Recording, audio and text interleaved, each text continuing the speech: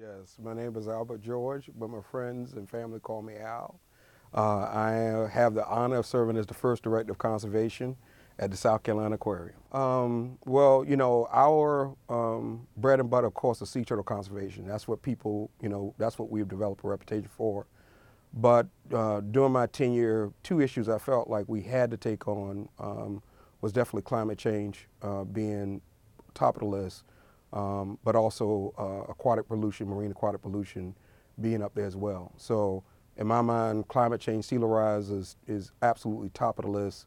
And then aquatic pollution is right there, right a half step behind that. The major issues in South Carolina, definitely we have seen an increase in what we call nuisance flooding or sunny day flooding. And the reality is climate change, sea level rise is a critical issue in our part of the world. Considering what we're known for, which is the low country, that's what they call us.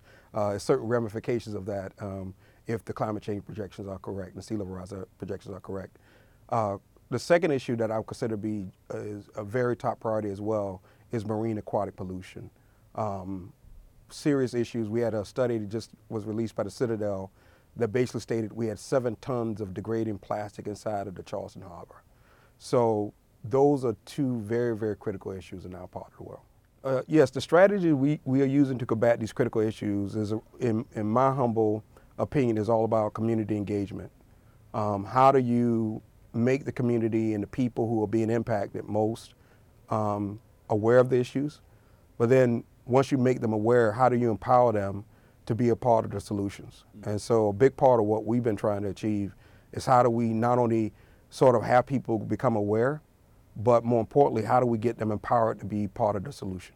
I get excited most because in terms of my job, because my job is basically advocating for basically what I consider to be home. You think about the earth that we live on, you think about the places that we live that are so filled with beauty, and a lot of times we take that beauty for granted. And so to say my vocation is to protect those things that are beautiful, those things that represent the earth and the biodiversity of the earth. I mean, what better job can you have than that? Well, basically, I consider myself very fortunate to be a part of this brand new department building process for the South Carolina Aquarium. And it's really an investment in the mission.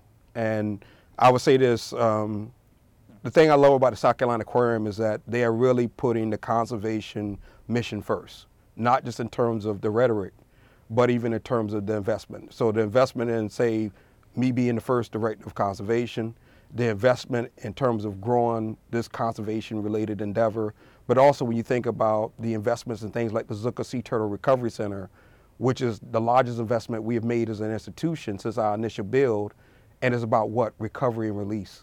It's not about captive care. And so the thing I would say is that the leadership and the board have done a tremendous job at making conservation a critical issue and have been willing to make that investment in this space.